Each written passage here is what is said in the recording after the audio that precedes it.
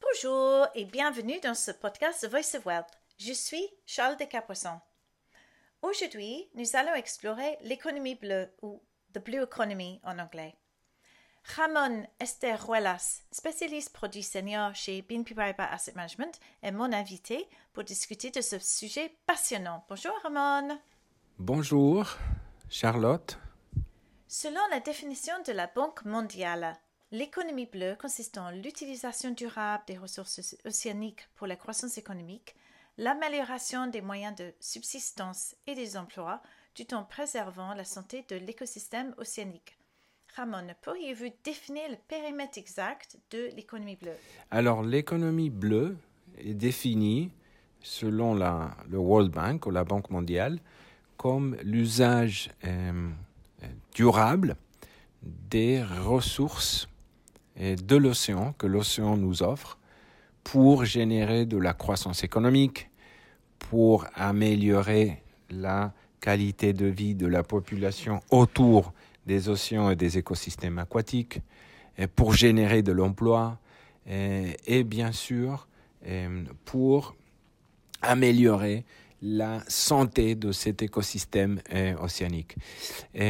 Ça inclut en effet plusieurs activités, le transport maritime par exemple, où environ 80% des biens qui sont, transportés à cause du commerce sont transportés via les océans. Et ça inclut aussi l'activité de la gestion des déchets.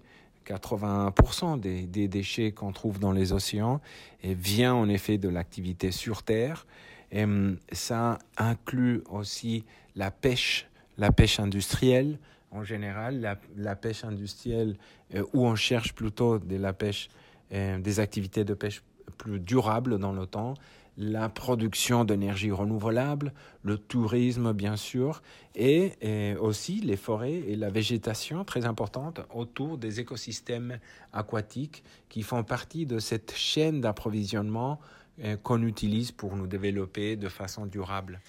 C'est intéressant parce que je pense que les gens comprennent que l'économie bleue concerne la mer, les océans et l'eau, mais ils ne sont peut-être pas conscients de l'aspect forestier. Comment les deux sont-ils liés, Ramon? Oui, en effet, il y a la place des forêts et de la végétation, des écosystèmes de la Terre qui sont très, très importantes aussi et sont très corrélés. En effet, il y a un rapport très important entre les écosystèmes de la Blue Economy qui inclut bien sûr les écosystèmes de la Terre et des forêts. Et il faut savoir que les forêts, par exemple, sont vraiment ils capturent le dioxyde de carbone presque de façon industrielle. Donc, ils vont nous aider, bien sûr, si on les protège, à arriver à réduire notre empreinte carbone de façon significative. C'est un peu une solution pour naviguer cette transition vers un mix énergétique différent, pour décarboniser, pour être moins dépendant des combustibles fossiles. Et c'est très important aussi de savoir qu'il y a une connexion très proche entre les écosystèmes des océans et aquatiques et les écosystèmes de la terre et des forêts, bien sûr, et comme on a défini dans la définition de l'économie bleue ou de la Blue Economy. Parlons des océans maintenant, un sujet que vous connaissez bien. J'aime les chiffres et avant cette interview, j'ai fait un peu de recherche. 71% de la surface terrestre est couverte par les océans, 93% de la chaleur climatique est absorbée par les océans, 50% de l'oxygène que nous respirons est généré par les océans et 25% des émissions de carbone sont absorbées par eux. La plupart des gens savent que la vie aquatique est l'un des objectifs de développement durable des Nations Unies. Quelles sont les menaces? Absolument. Les écosystèmes et les opportunités autour de la Blue Economy sont assez importantes. On trouve là des éléments de notre chaîne d'approvisionnement qui nous donnent des ressources pour nous développer de façon durable. Mais ce n'est pas seulement ça, c'est aussi des réservoirs de capture de carbone, d'excès carbone, qui sont très importantes pour nous aider à réduire les émissions de gaz à effet de serre. Quand la Terre a été créée, il a été créé déjà avec une fondation de carbone.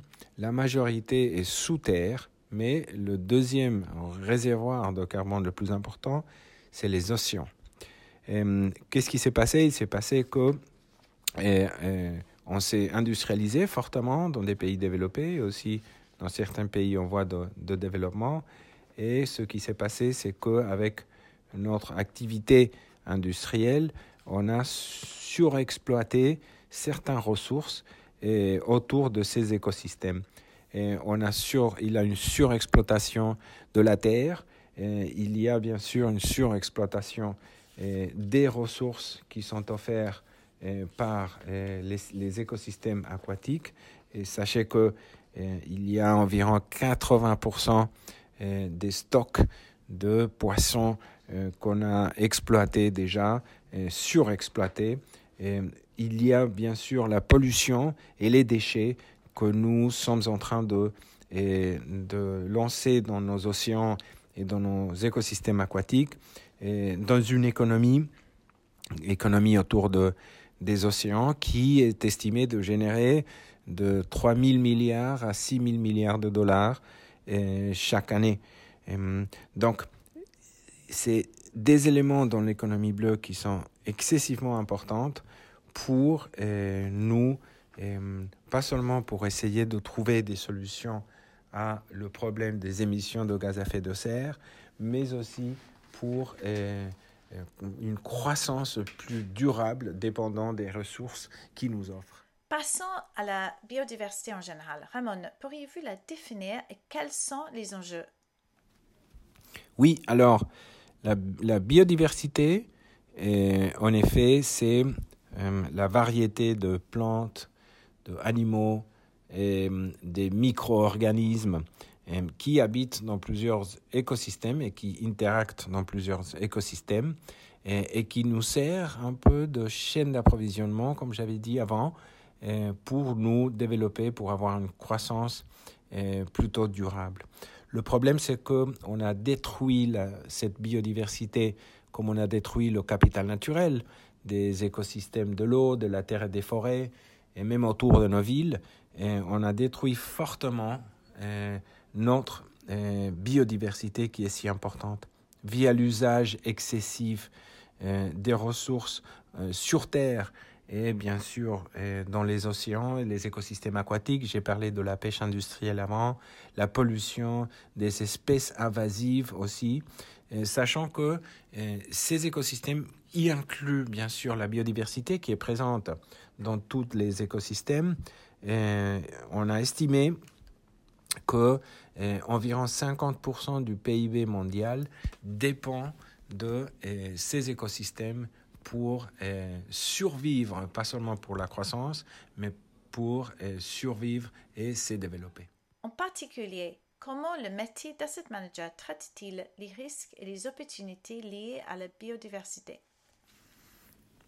Oui, d'un point de vue d'un investisseur ou de l'industrie de la gestion d'actifs, c'est encore un espace, une thématique assez innovante où il n'y a pas un nombre trop important de stratégies qui peuvent se concentrer sur la perte de la biodiversité qu'on a créé, qu'on a causé nous avec l'industrialisation, avec les changements démographiques. Par contre, il y a des produits, des solutions ou plutôt des stratégies qui sont focalisées sur la identification de sociétés qui nous offrent des solutions pour aborder cette perte de biodiversité, pour aborder cette destruction de certains écosystèmes, terre, les écosystèmes autour de l'eau, autour des villes de façon durable.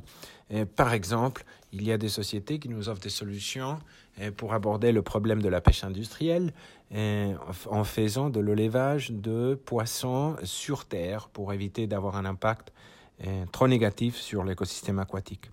Nous, on pense que maintenant, les discussions dans cet espace ou thématique qui est si innovante sont surtout autour de comment mesurer l'impact de nos investissements. Alors que les gouvernements s'orientent vers les sources d'énergie alternatives dans la transition verte, de quelle manière les océans y contribuent-ils? Alors, comme on avait expliqué avant, en effet, les écosystèmes autour de l'eau, les écosystèmes autour de la terre et de la forêt, tous les écosystèmes qui sont présents dans l'économie bleue, dans la Blue Economy, sont très importants parce qu'ils capturent le carbone. Comme je vous ai dit, les océans, c'est des éléments très importants pour capturer cette dioxyde de carbone qu'on a émis dans l'atmosphère. Mais pas seulement ça, c'est aussi, bien sûr, une source très importante de ressources pour nous aider à nous développer. Alors, ce qui est en train de se passer maintenant, il y a déjà des sociétés qui commencent à développer des techniques ou des technologies pour essayer de créer des biocarburants en utilisant des algues ou bien d'utiliser ou de capturer l'énergie, la puissance des rases des marées, par exemple, qui nous aident à être moins dépendants des combustibles fossiles.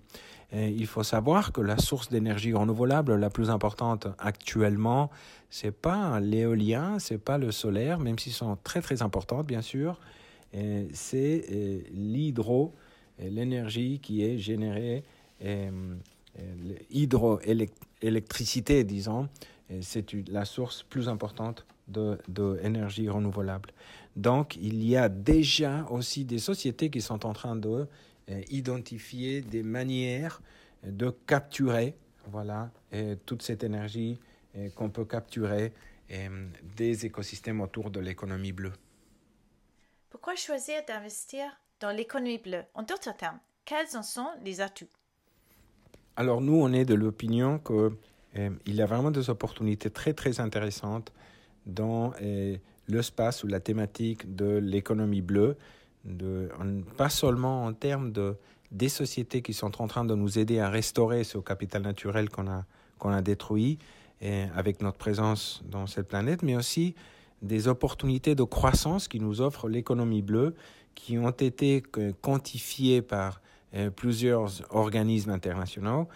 Par exemple, les Nations Unies et aussi la Banque mondiale ont estimé que le potentiel, disons, le pourcentage du PIB qui vient de la pêche marine industrielle est de environ 270 milliards de dollars par an.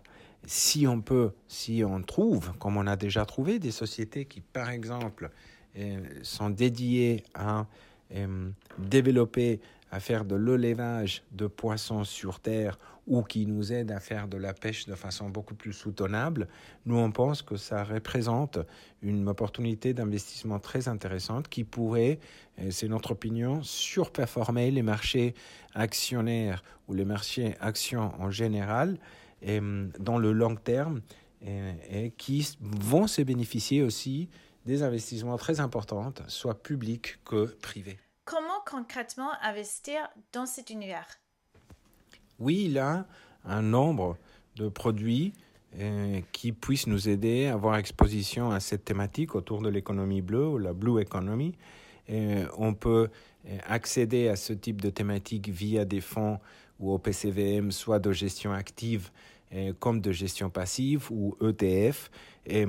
On trouve déjà des produits ou des stratégies qui incluent des sociétés qui offrent de solutions environnementales pour nous aider à naviguer, par exemple, vers un mix énergétique différent, moins dépendant des combustibles fossiles pour naviguer cette transition énergétique, ou bien sûr, très lié pour profiter des opportunités de croissance, disons, qui nous offre et de ressources qui nous offre l'économie bleue ou Blue Economy.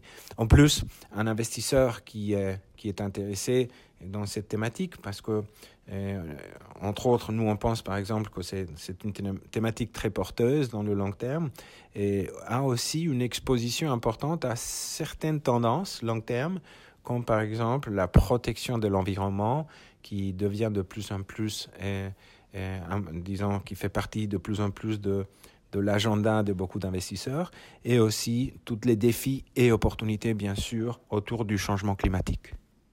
Merci beaucoup, Ramon Esteruelas. Un petit rappel à notre audience. Pour être sûr de recevoir notre contenu audio chaque semaine, veuillez rechercher BNP Paribas Wealth sur la plateforme podcast de votre choix comme Apple Podcast, Podcast Addict, Spotify ou d'autres fournisseurs de podcasts.